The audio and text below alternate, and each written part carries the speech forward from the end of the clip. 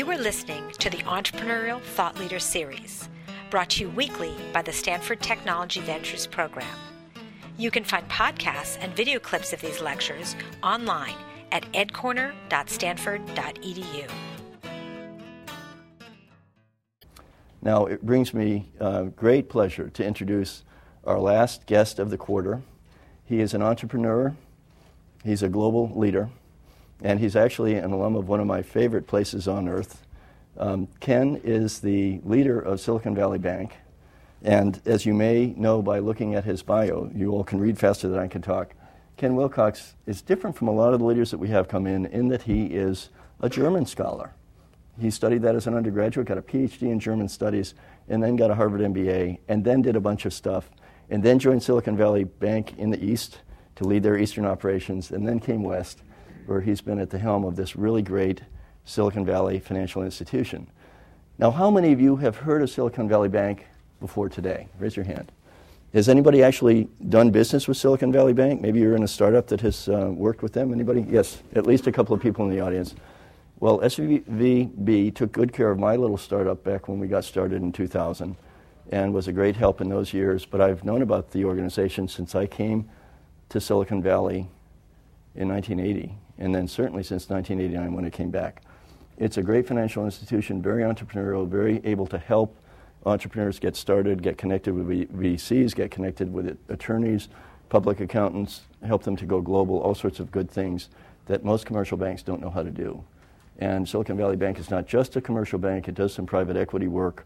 Ken's going to tell you a little bit more about that, I hope, as well as lessons from his career. Let's let me get off the stage and welcome Ken Wilcox. Welcome.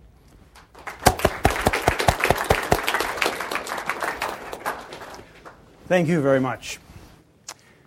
I think what I'd like to do today is to talk a little bit about how I got where I am, and then a little bit about how Silicon Valley Bank got to where it is, and then I'd like to focus on two topics that I think are the most important. Those are strategy and culture. I believe that the most important things that a company can focus on are its strategy and its culture. I also think that if you had to pick between the two, that culture trumps strategy every time. I think that because if you have a great culture, your people will develop a strategy that will win. But if you don't have a good culture, even a winning strategy will not be useful. So a little bit about my background. As Tom said, somewhere in high school I took a wrong turn at an intersection near my house and ended up in Germany. The problem with ending up in Germany is that if you spend enough time there in school, and I studied in Germany for 5 years, you end up with so many credits that you have no choice. You have to major in German. If you major in German, you have no choice. You have to teach. And although I understand things may be different today, in my era, if you had to teach, you were poor. And if you were poor, you were disgruntled. And if you're disgruntled, you quit. And that's what happened to me. I was at the University of North Carolina in Chapel Hill, actually doing well, teaching German. Inflation was 12%, my raise was 2%, I lost 10% of my buying power every year. Within 5 years, I'd lost half of my buying power. I could no longer buy groceries. I went to the dean and I resigned effective the following June. In June, I had a yard sale. Prior to June, though, I began applying to business schools. Interestingly enough, the only one I didn't get into was Stanford. I don't hold it against Stanford. Not the least. I went to Harvard. When I got to Harvard, I knew nobody. I was lonesome. I was substantially older than most students. One day, my wife, Ruth, still my wife, came to visit the Neiman Marcus class. She was in retailing at the Talbots. She wanted to see what Harvard Business School was like. I recognized immediately that she was roughly in my age group. I introduced myself. I asked her to lunch. She said no. I got her telephone number from the person who'd invited her. I kept pursuing her. I'm still pursuing her. But we have been married now for 25 years. When I graduated, actually, let me go back to the summer between the first and the second year in business school. If you were ever in business school, you know that that summer experience between the first and the second year is of utmost importance. Actually, very few people need the money, but there's a huge amount of prestige associated with getting a good job in that summer. I thought with my PhD in German I would get a job easily. I found out soon that that was not the case. At Harvard in that era, we used to talk about being bulleted. Bulleted meant you got a bullet through your chest, which was another way of saying you just got refused on another job application. By April, I was the most bulleted person on campus. You could see through me. One night, on the way to the library, I bumped into a classmate who said, "Are you going to the Manufacturers Hanover recruiting dinner tonight?" I said, "I didn't even know there was such a dinner." She said, "Why not go?" And I said, "A free dinner." So I left the library. I was tired of cases. I went to the Manufacturers Hanover recruiting dinner.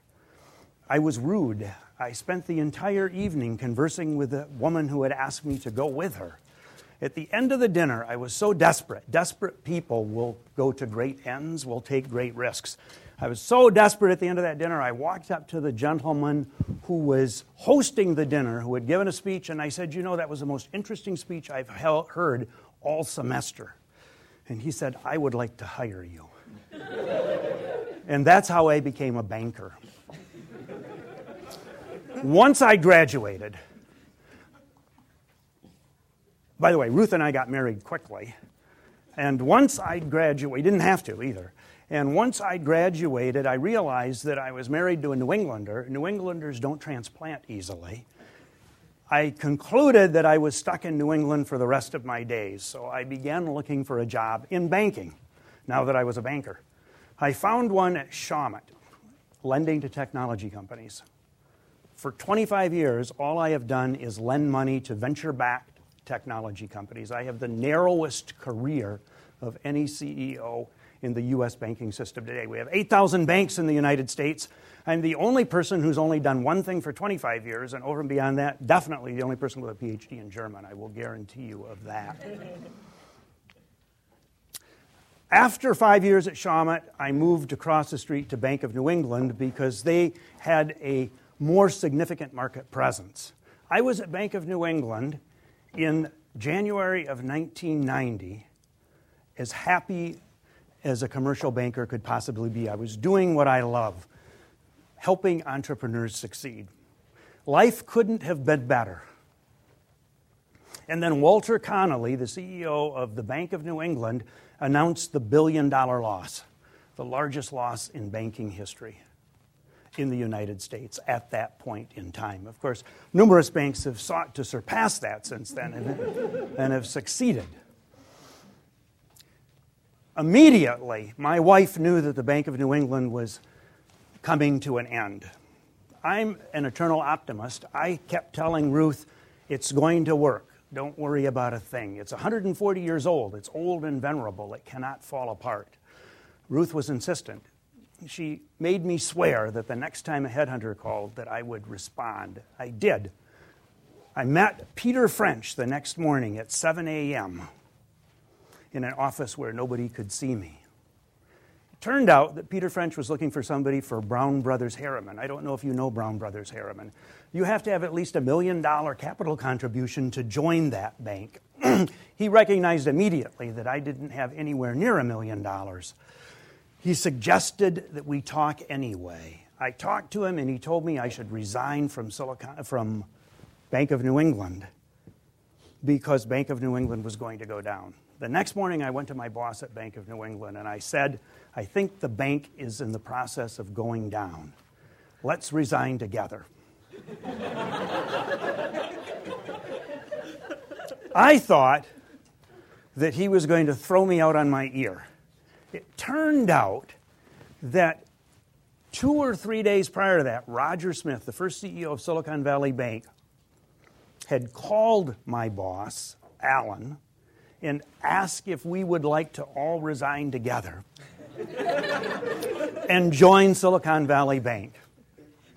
So, as it turned out, though, Alan was tempted but not sold. Alan was a New Englander, still is, had been at Bank of New England for 25 years. As I said, New Englanders don't move quickly. So for the next 3 months, Roger Smith, CEO of Silicon Valley Bank here in California, was pulling Alan out of the Bank of New England. I was on the inside pushing Alan out of the Bank of New England. And on April 2nd of 1990, I got Alan and Roger got Alan out of the bank. We both resigned within 5 minutes of each other. We took a couple of our friends with us. We moved out of the financial district into Wellesley, the Wellesley office park, and we set up shop. That was 18 years ago this April. For the first couple of years, everything went swimmingly.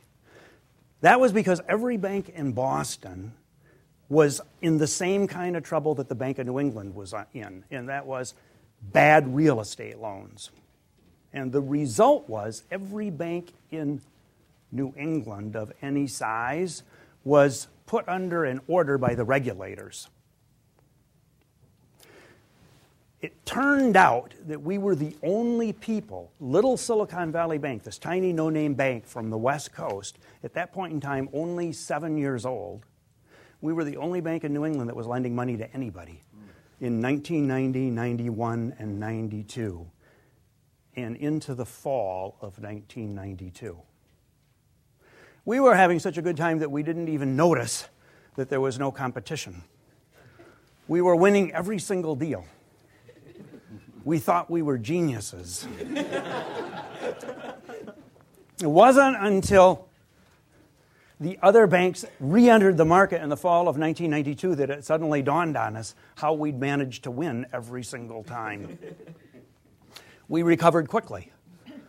Soon we learned how to compete. We continued to be successful, and in 1997, my predecessor, John Dean, asked me if I would come west to become CEO. Now we still, at that point in time, had the problem of Ruth to deal with, because remember, Ruth's a New Englander. So I went to Ruth and I told her that we had this opportunity to go to the West Coast. I could be CEO, and it was going to be wonderful, and that California was sunny and beautiful. And she said, there is no way that we are moving, so forget it. But I was perseverant, just like I'd been 7 years or 9 years before when we got married. And I just kept talking to her about it. Within 6 months, I got her to move. And she moved with our sons, Nate and Noah, to California, kicking and screaming the whole way. Ruth, I think, literally wept every day for 6 months. And after a year, she said, I love California. We're never going back. And today, I think sometimes, wouldn't it be nice to go back to New England? And she says, we're staying in California, so forget it. There's a lesson in this somehow. I don't know what it is. So that's me. Now about Silicon Valley Bank. Our mission in life at Silicon Valley Bank is helping entrepreneurs succeed. Almost every single thing that we do involves helping entrepreneurs succeed, fostering entrepreneurial activity. Over the years, we've built quite a product set so that we're engaged in a wide variety of activities, all geared toward helping entrepreneurs succeed. I'm not going to stick to these textbook terms for more than a couple of minutes, but they do have some use.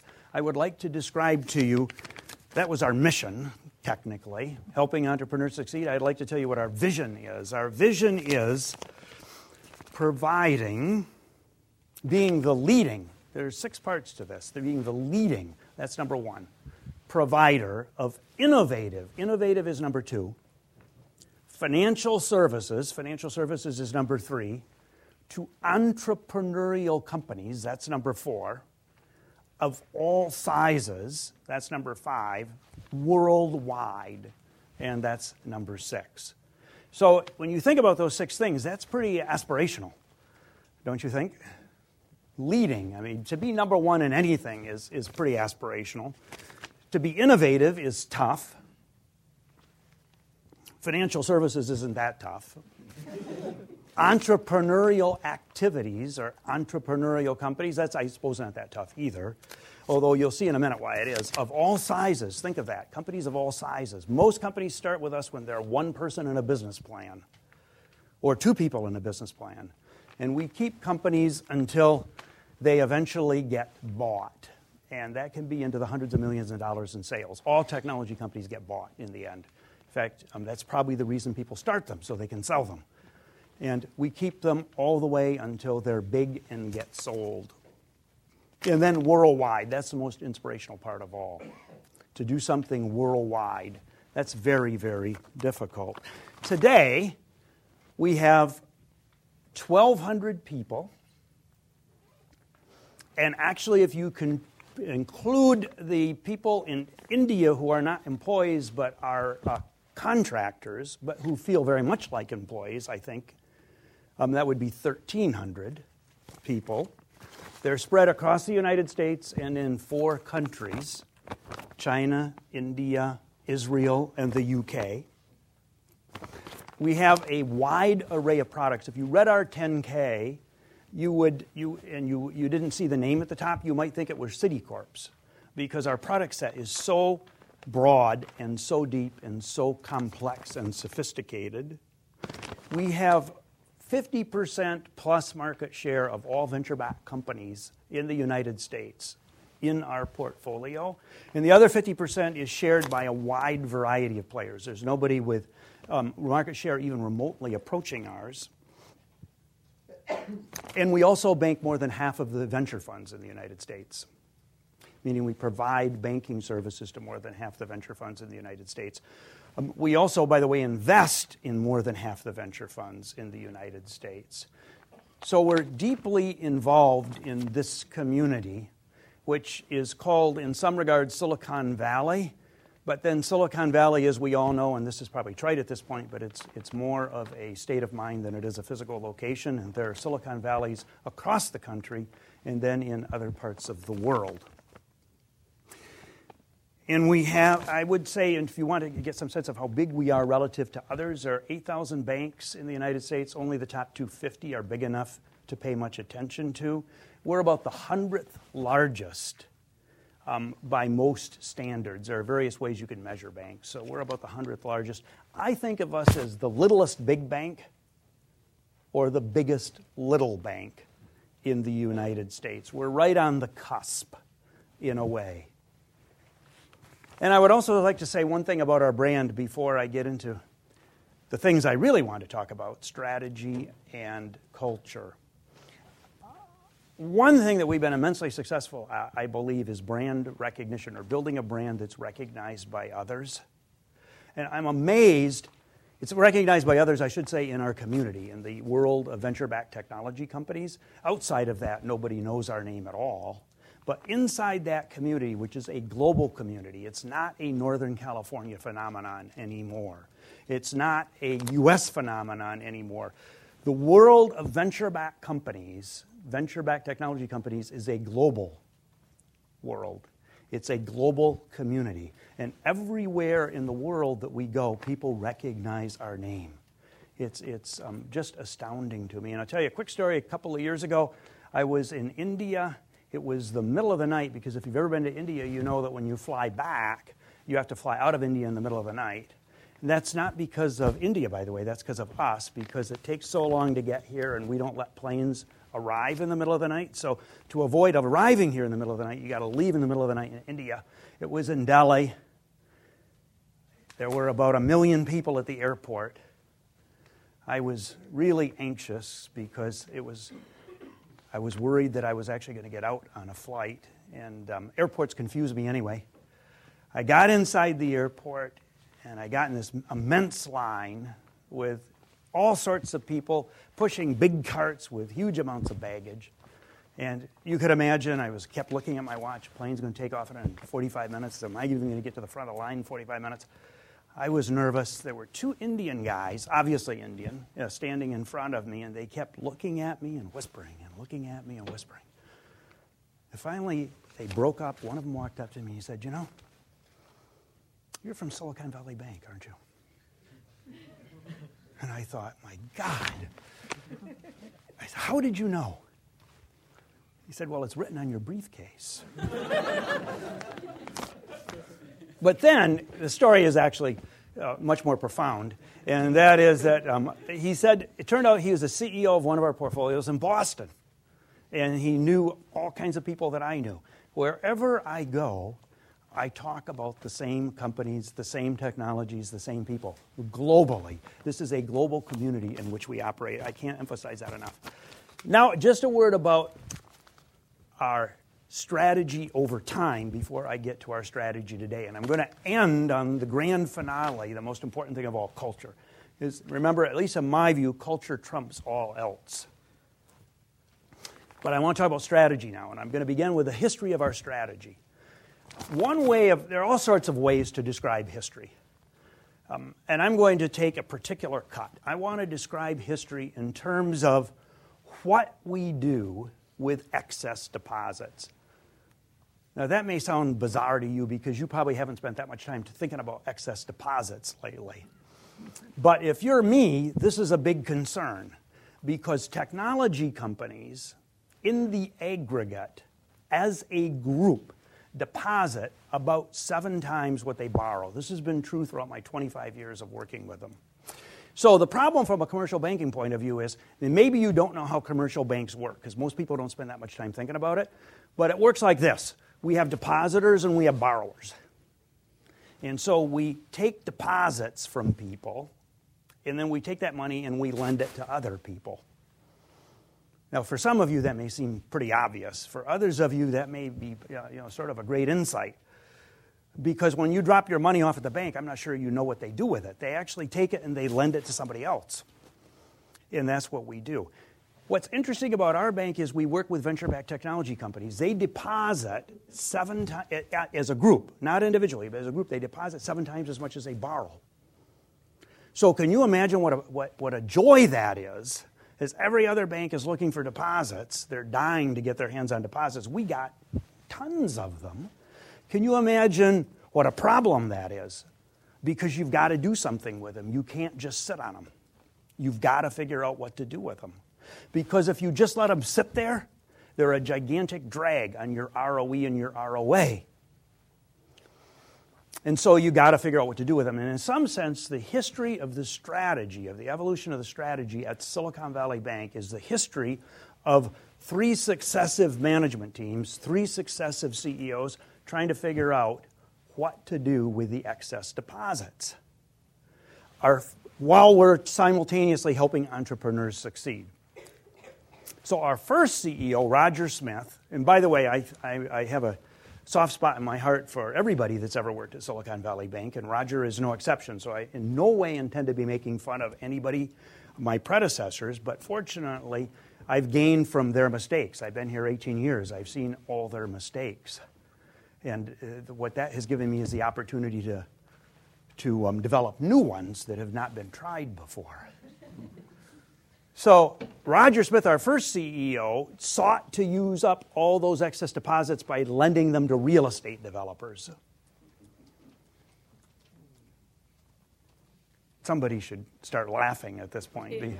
Because I get one thing, if there's 2 things that you can take away from this. One is if you can have no competition, you can be more successful, like I was telling you earlier. The other one is never lend to real estate developers.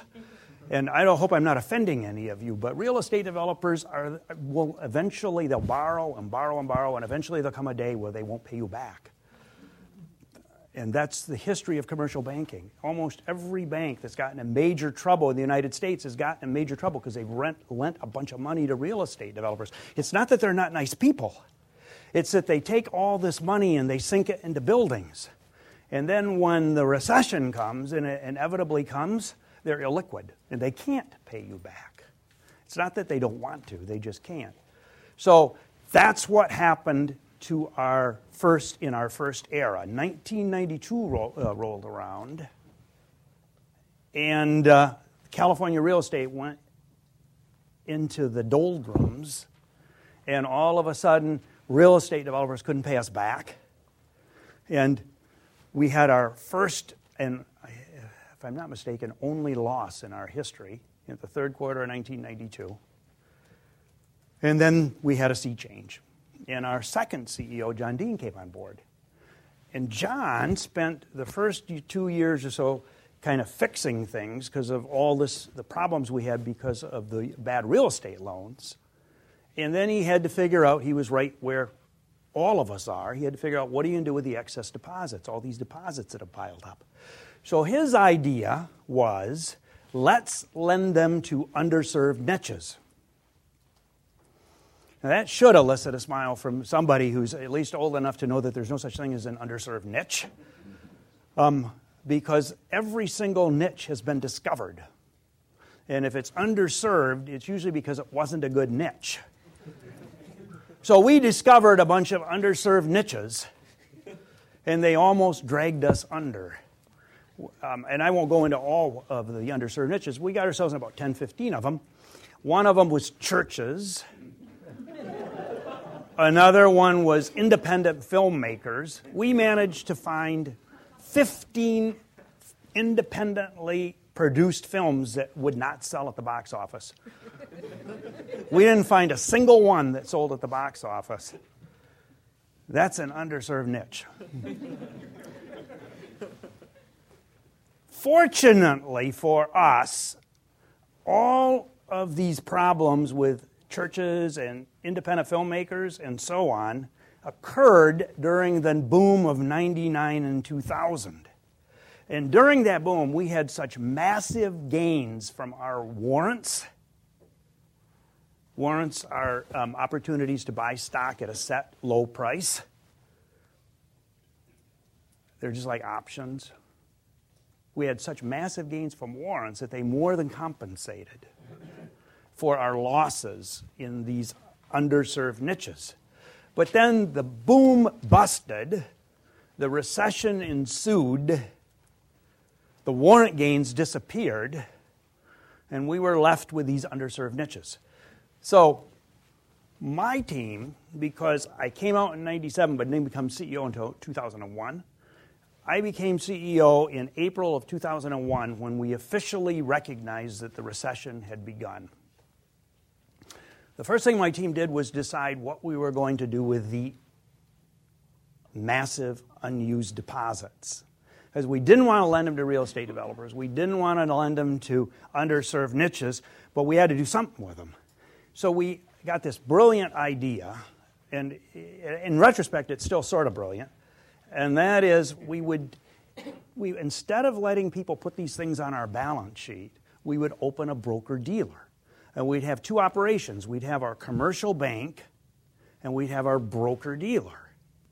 And we would tell people, put some money on our balance sheet so you can pay your bills with your checking account. Take the rest of it and put it in the broker-dealer, where we'll buy money market instruments for you. And, things like CDs and commercial paper and stuff like that. And everybody's better off because you'll get a higher rate of return in the broker-dealer, and it'll be safer. It's always safer to lend money to General Motors than it is to give it to us and let us lend it to technology companies. Well, that was true once.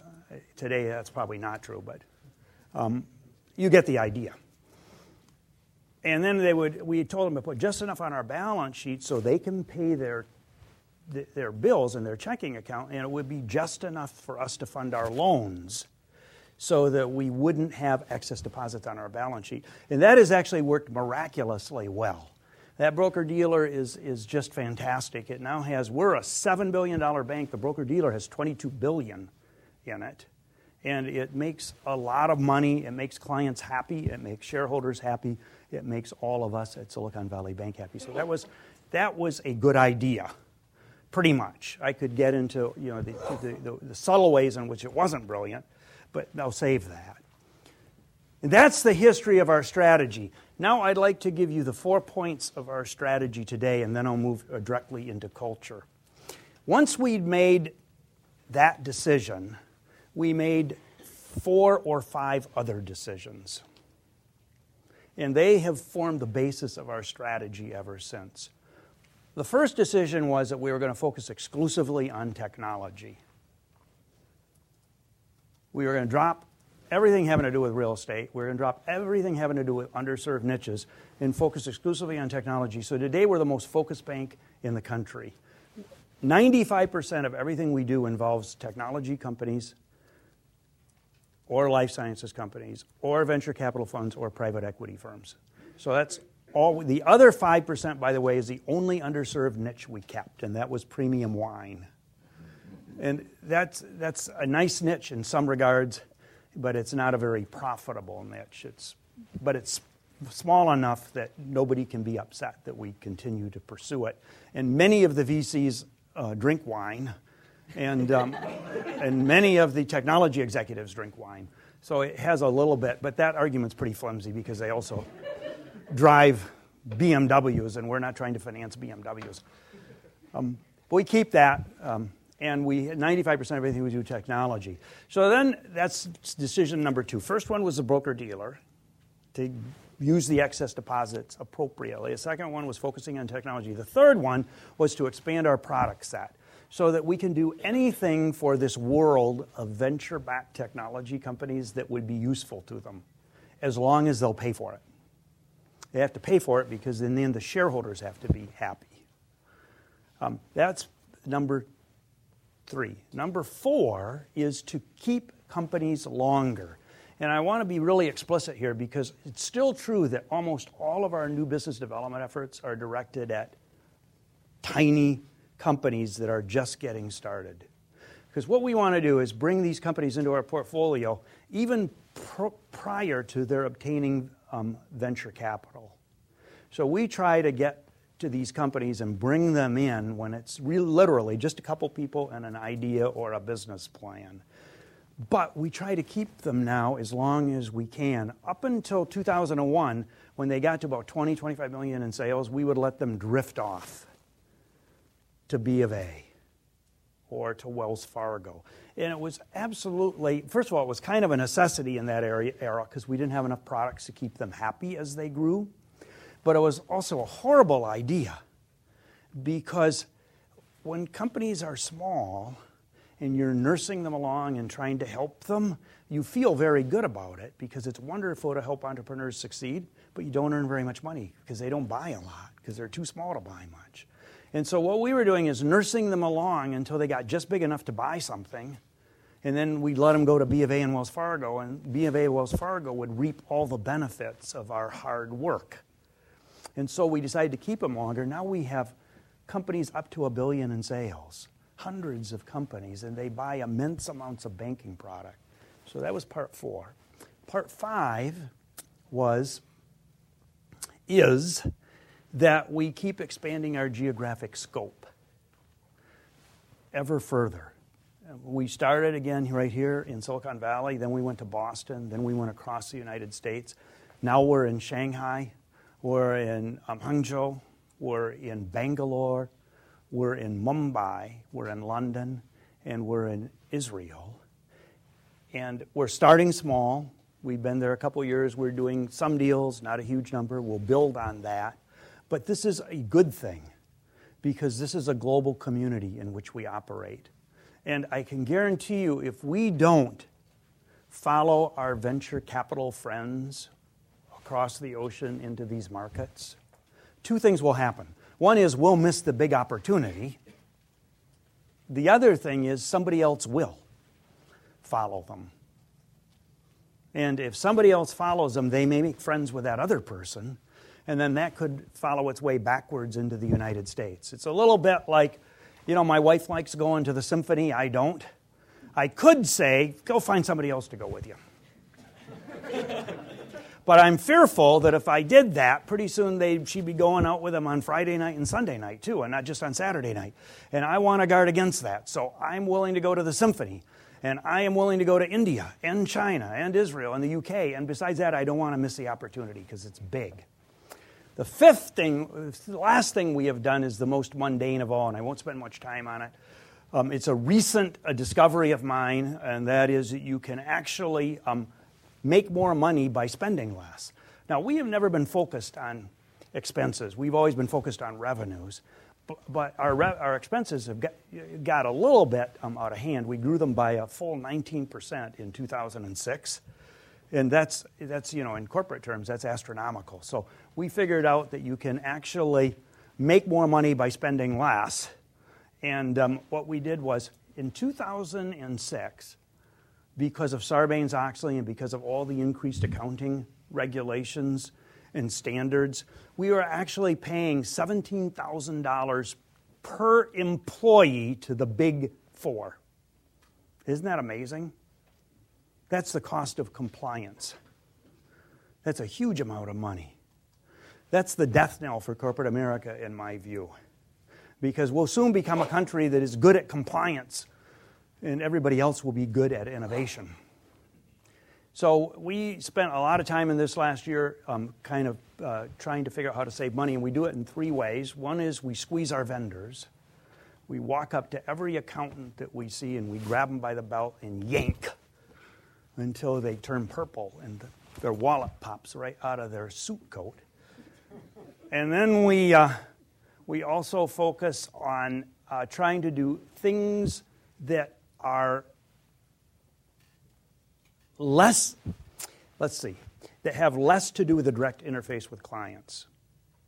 Outsourcing those things to people who can do them less expensively, and that has been a big boon for us. And then the other thing we have done is focused on taking the unnecessary steps out of business processes. And we found out that over the years, business processes expand without your being aware that they're doing it, and in redundant ways. Because people just add steps here, there, and everywhere, and pretty soon they forgot why they are doing them, but they keep doing them by rote. And so we've made a lot. We grew our expenses last year by only 2% instead of 19% as we had the year before. Finally, I want to speak to culture. Because as important as strategy is, I believe that culture is the most important part of any organization. I believe that culture is what motivates. I believe that most people in most corporations in the United States are unhappy. Most people in most corporations in the United States, and this isn't just a belief, there have been studies done that would suggest that this is the case. They devote about half their brain to their job and the other half to thinking about how nice it would be if they worked someplace else. And eventually that opportunity comes. I think it's possible to have a culture that is both happy, meaning it's a nice place for people to work, and productive. It generates the kinds of returns that shareholders appreciate, and effective. It makes clients happy. And that's what we focus on here. And I'd like to try to describe briefly our culture, the keys to our culture. The first one is whom we try to hire and whom we try to keep. Our approach to that is threefold. One is we try to hire intelligent people. I truly believe that Silicon Valley Bank is like Wobegon. We're all above average at Silicon Valley Bank.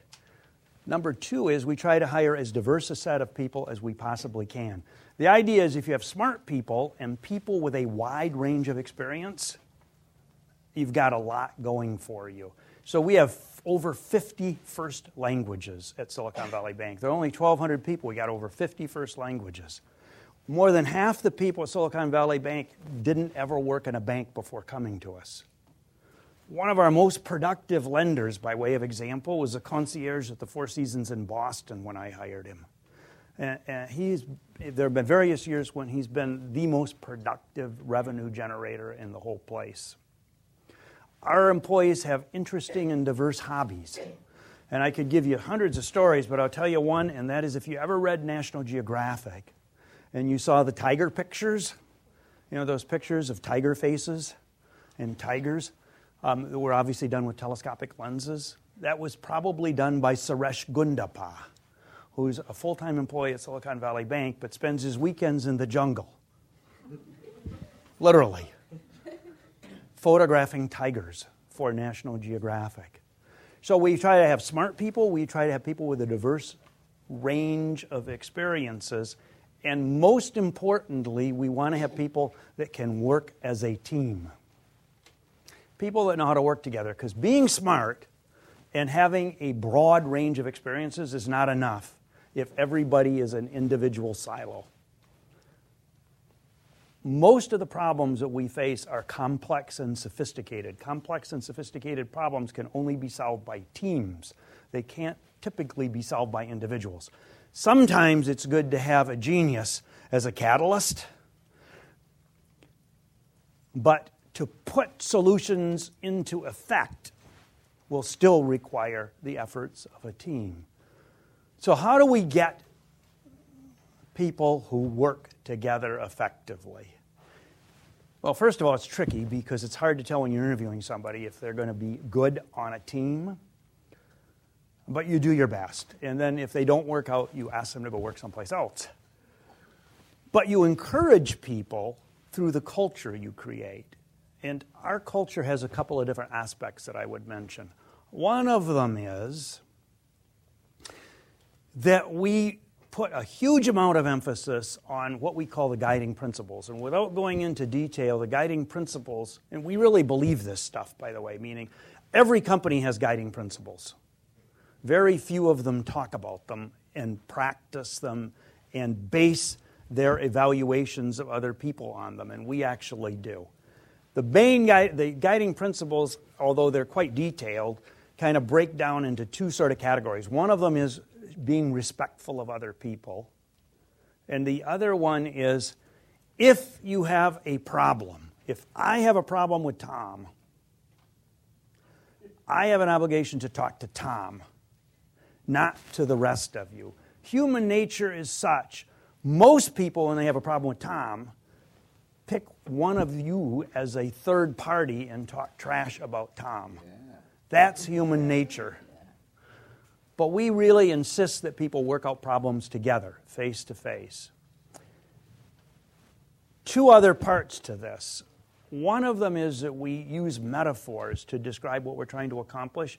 Our two biggest and most important metaphors are these. One is an orchestra. Silicon Valley Bank is like an orchestra. Everybody has an instrument to play. Every instrument is important. There are no superfluous instruments. Furthermore, when we all play at the same time and off the same piece of music, we produce beautiful music. But it requires that everybody plays and that they play simultaneously and that they play off the same sheet. Different parts, but the same sheet. And the other one, which I think captures the essence of what we're trying to accomplish, is a boat with oars. We used to talk about lifeboats because I spent so many years in Cohasset, Massachusetts, which is on the ocean, and they have lifeboats. And people get out there. It's a spiritual experience. They row together on Saturday and Sunday mornings. But people have discouraged me from using that because it implies something's sinking. So we're now using one of these things. I believe they're called a scull. I never was in one. But those boats, you know, those long boats where people row. The idea is everybody has to have an oar. Everybody has to pull on their oar in unison and in equal measure. And if you do that, the boat actually goes forward. If you don't, if some people aren't pulling, or if they're pulling not in unison, the boat will go in circles. And we pride ourselves on all being on an oar and all pulling in unison. And as a result, last year, and this is something that we do frequently, last year in November, we were named the 6th best performing bank in the entire United States. Bear in mind, there are 8,000 banks in the United States. So I don't think that's an accident. I think there's some good luck, but I also think that culture has a lot to do with it. And with that, I would open it up to questions. Sir? So on a day-to-day basis, how do you influence that culture? Like, how do you implement the vision? On a day-to-day basis, that's a big question. I'll give you 2 quick answers to it. One would be, today I was in Salt Lake Tomorrow I'll be in Denver.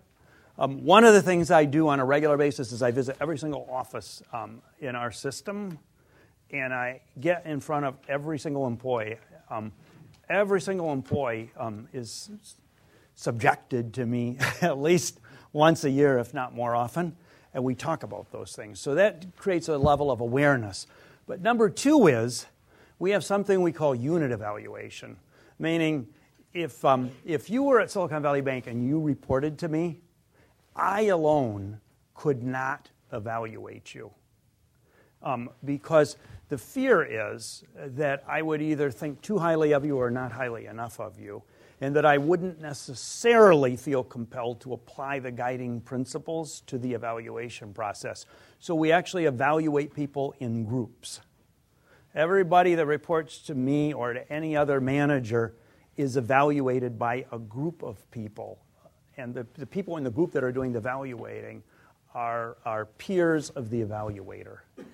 But they, in turn, get feedback from their direct reports, who would be peers of the evaluatee.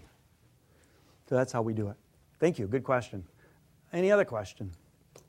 Yes, sir. You were looking for ways to spend your money in some diverse niches. Do you consider opening your own venture fund? Did I personally? Your bank as a whole. The bank. That's a darn good question. I'm glad you brought that up. We actually have our own venture fund. We have a number of venture funds. We have a family of funds. And our family is, we have over $1 billion under management today, and our goal is to continue growing that.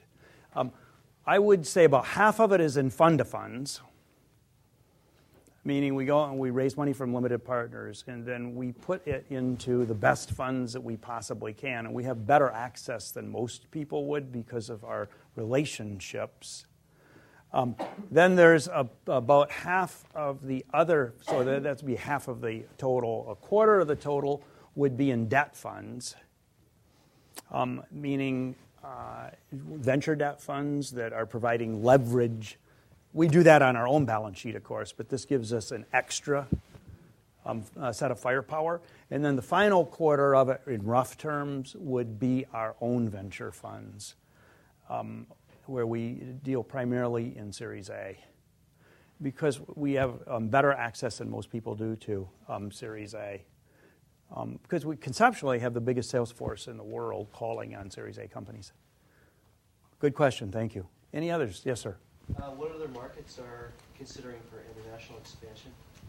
At the moment, none, with the possible exception of Canada, but I don't think that's not a make it or break it kind of a market. As you know, at least I infer based on your question, there are other emerging markets. Globally, Vietnam would be a good example. Parts of Eastern Europe would be another good example. But we are reluctant to bite off more than we can chew. So we're doing the best we can with the resources we have at our disposal. And we seek simply to remain aware of developments in these other newer emerging technology markets. Other questions? Yes? So there's a number of people in the audience that either are entrepreneurs or are interested in starting their own company at some point in the future. Uh-huh. What's your recommendation for when they should come talk to you?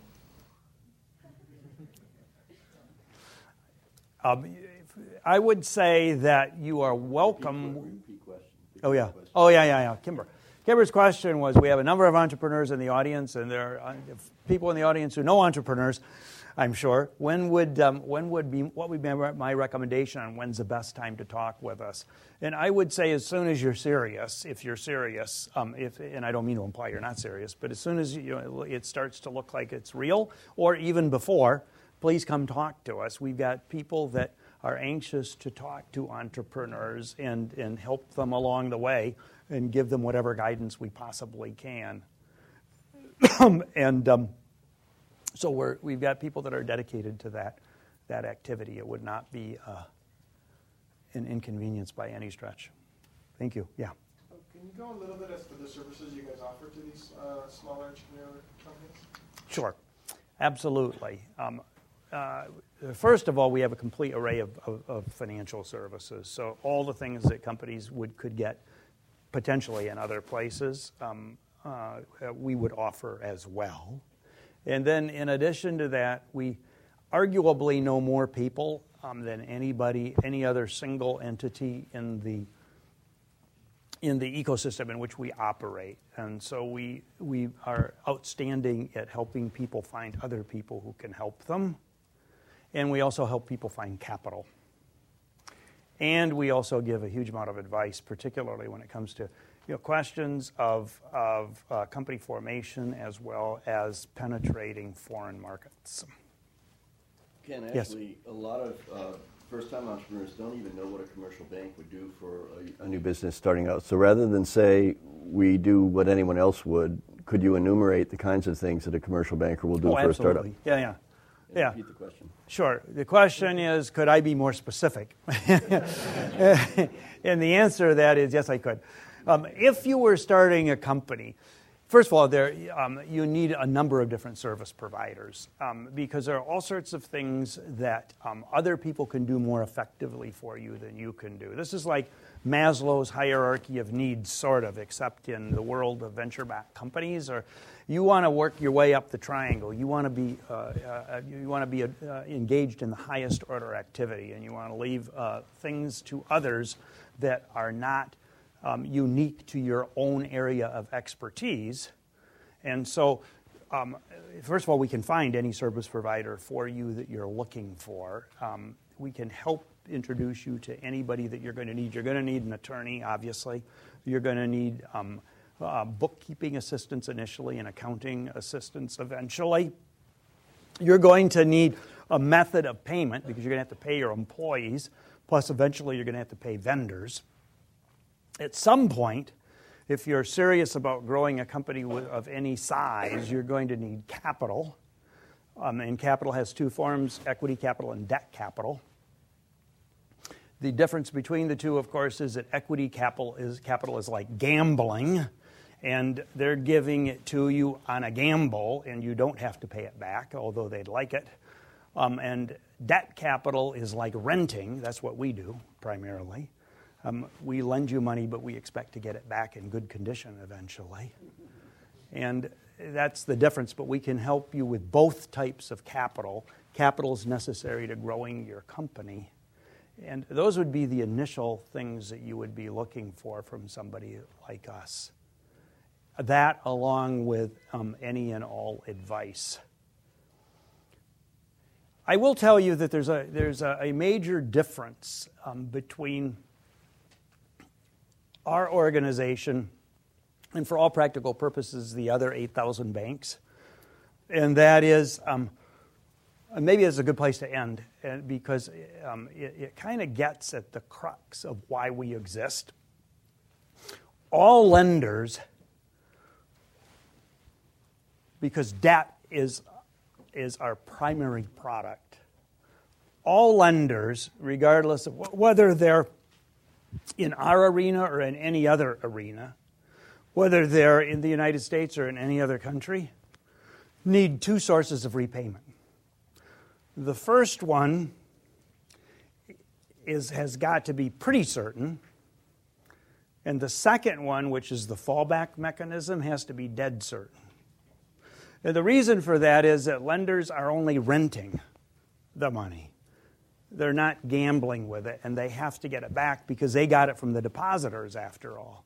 And the depositors would be pretty annoyed if they couldn't get their deposits back. If you went to your bank one day and wanted to withdraw some money, and B of A said, well, we're sorry, we can't give it to you because we gambled with it, and it's all gone, you'd be pretty annoyed. And that's how banks operate. They have to give the money back to the depositors, so they got to get it back.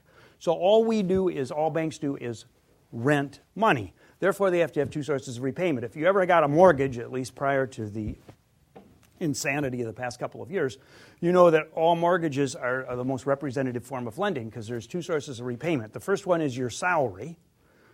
Up until recently, they wanted to know your salary. The second one is the house itself. The notion was your salary was the first source of repayment. It was pretty certain, but not absolutely certain. The second source of repayment, if the salary failed, was the house.